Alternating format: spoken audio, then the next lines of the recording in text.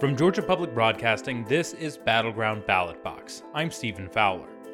As Georgia continues its role as the center of the political universe, what could be more interesting than a rematch of the 2018 governor's race?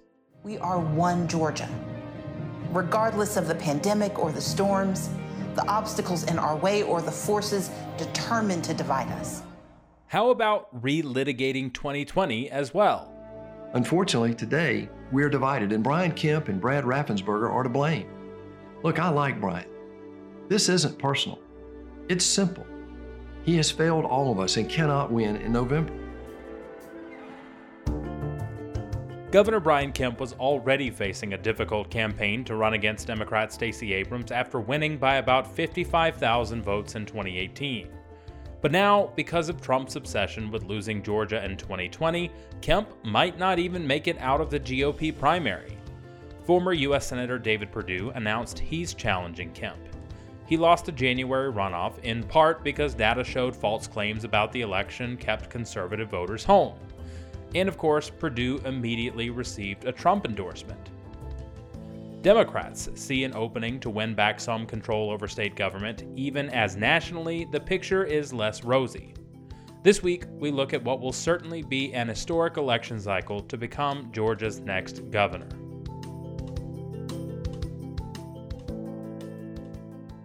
Brian Kemp is a Republican and has been his entire life.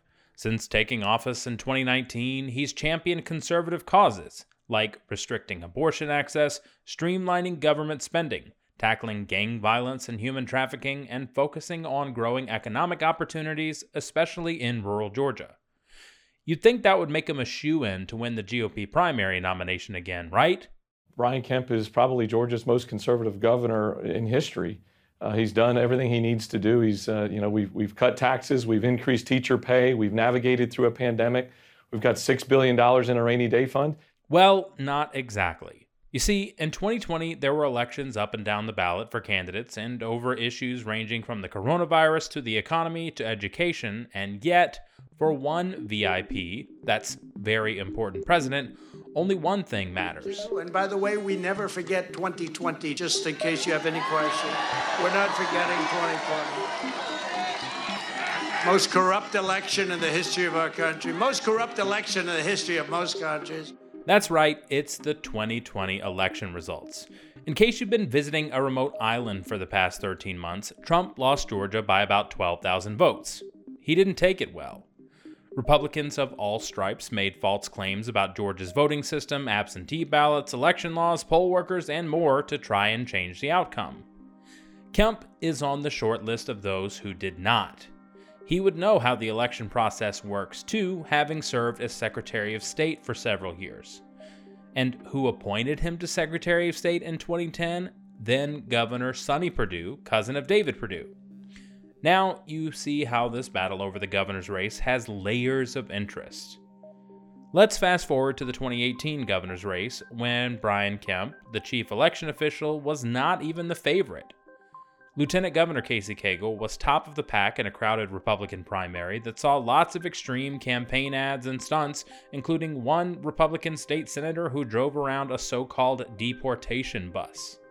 Cagle and Kemp made it to a runoff, and then secret recordings emerged where Cagle was on tape allegedly admitting to passing a bill that hurt a primary opponent and criticized GOP primary voters. The problem is, in a primary, and you and I are just talking off the record, Frank, they don't give a shit about those things. Okay? In the general life, they care about it. Okay? But they don't care about it in a primary.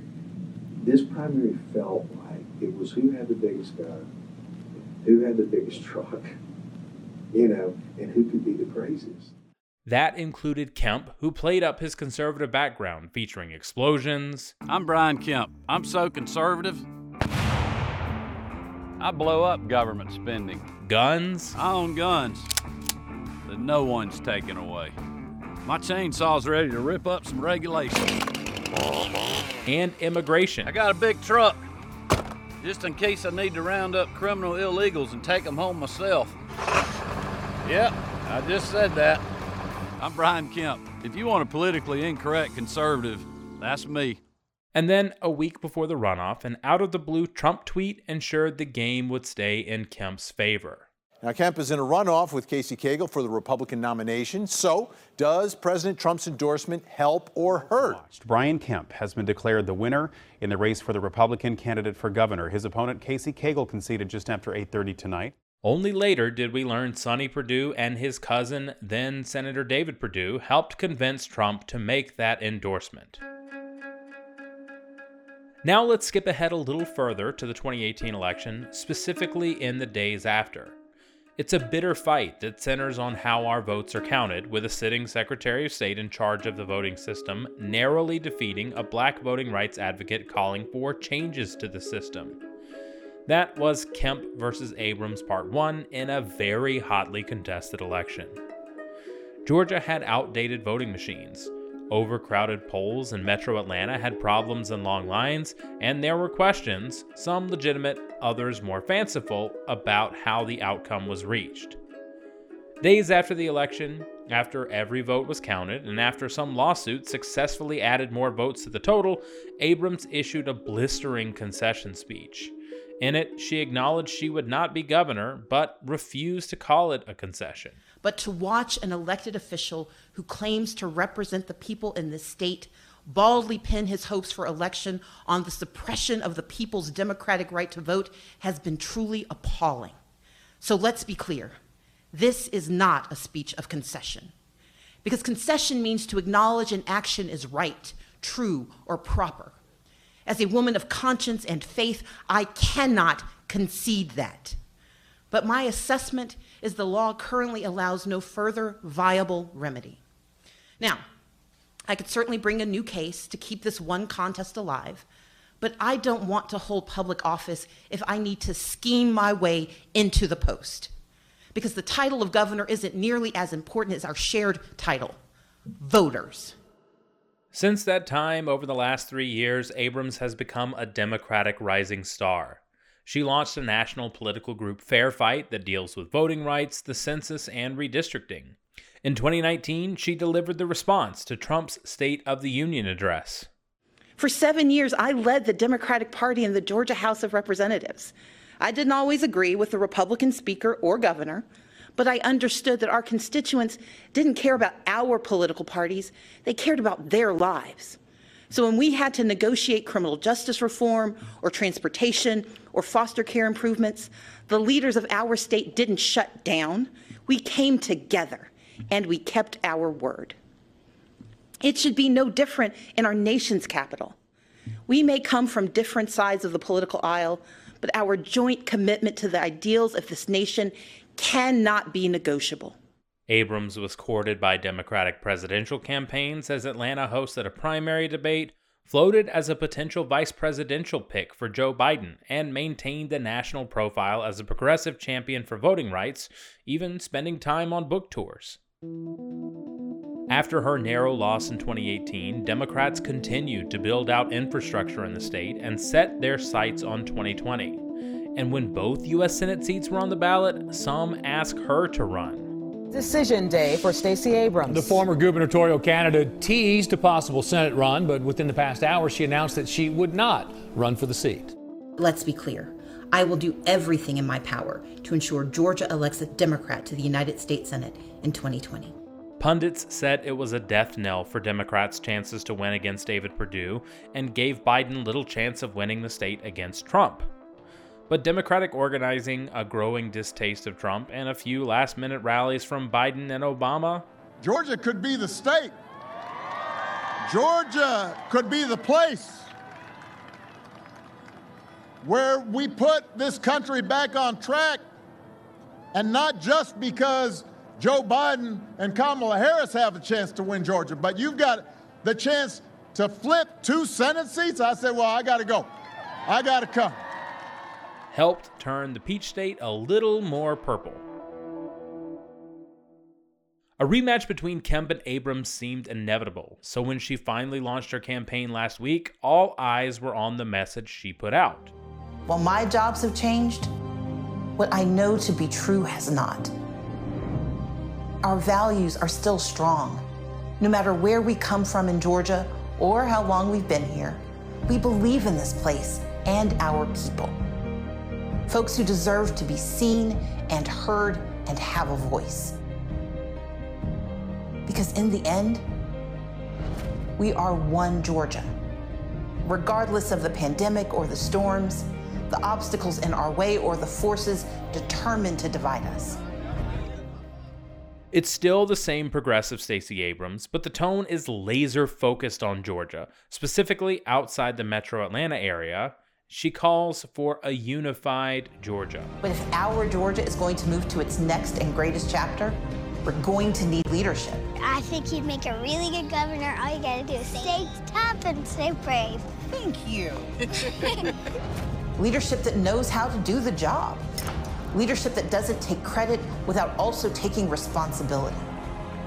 Leadership that understands the true pain folks are feeling and has real plans. That's the job of governor, to fight for one Georgia, our Georgia. And now, it's time to get the job done. It would be an epic showdown between Kemp and Abrams, and it likely still will be. But then, of course, there's Trump. For a year, he has attacked Kemp because Kemp didn't overturn the election. Because Trump lost Georgia, several Republicans are running in his image and with his blessing.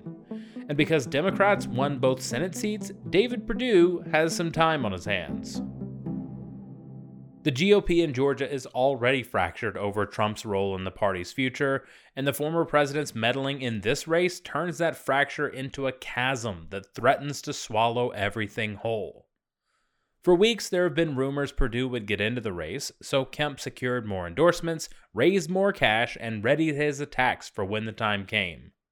Monday morning, the former senator officially entered. I'm David Perdue. I'm running for governor to make sure Stacey Abrams is never governor of Georgia. Make no mistake, Abrams will smile, lie, and cheat to transform Georgia into her radical vision of a state that would look more like California or New York. To fight back, we simply have to be united. Unfortunately, today, we are divided, and Brian Kemp and Brad Raffensperger are to blame. Look, I like Brian. This isn't personal. It's simple.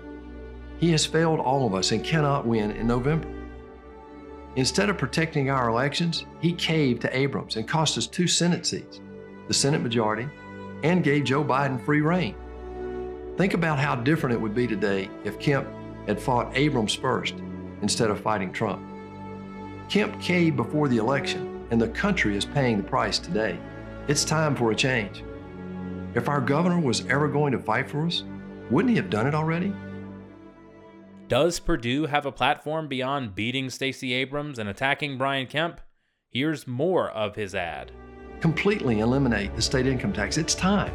Make our cities and states safe again. Take charge of our schools. Put parents in charge, not the woke left.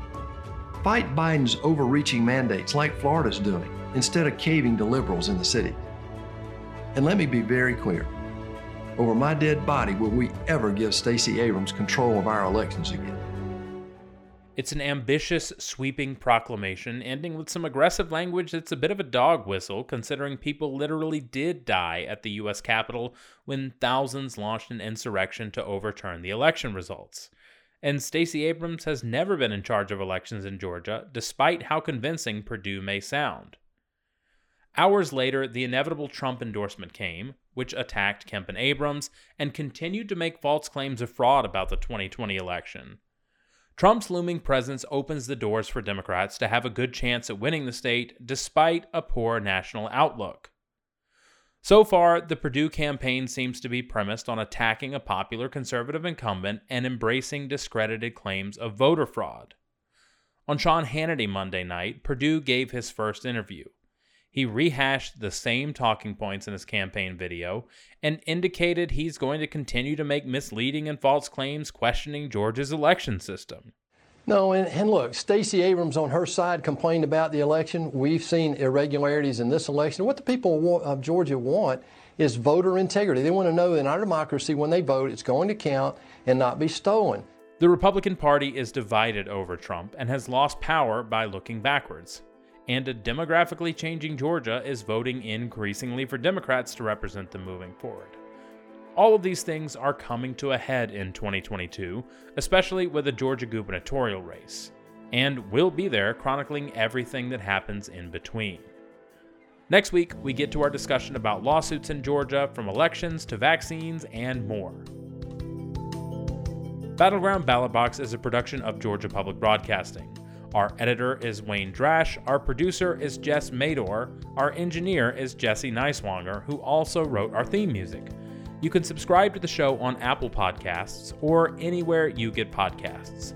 Thanks for listening.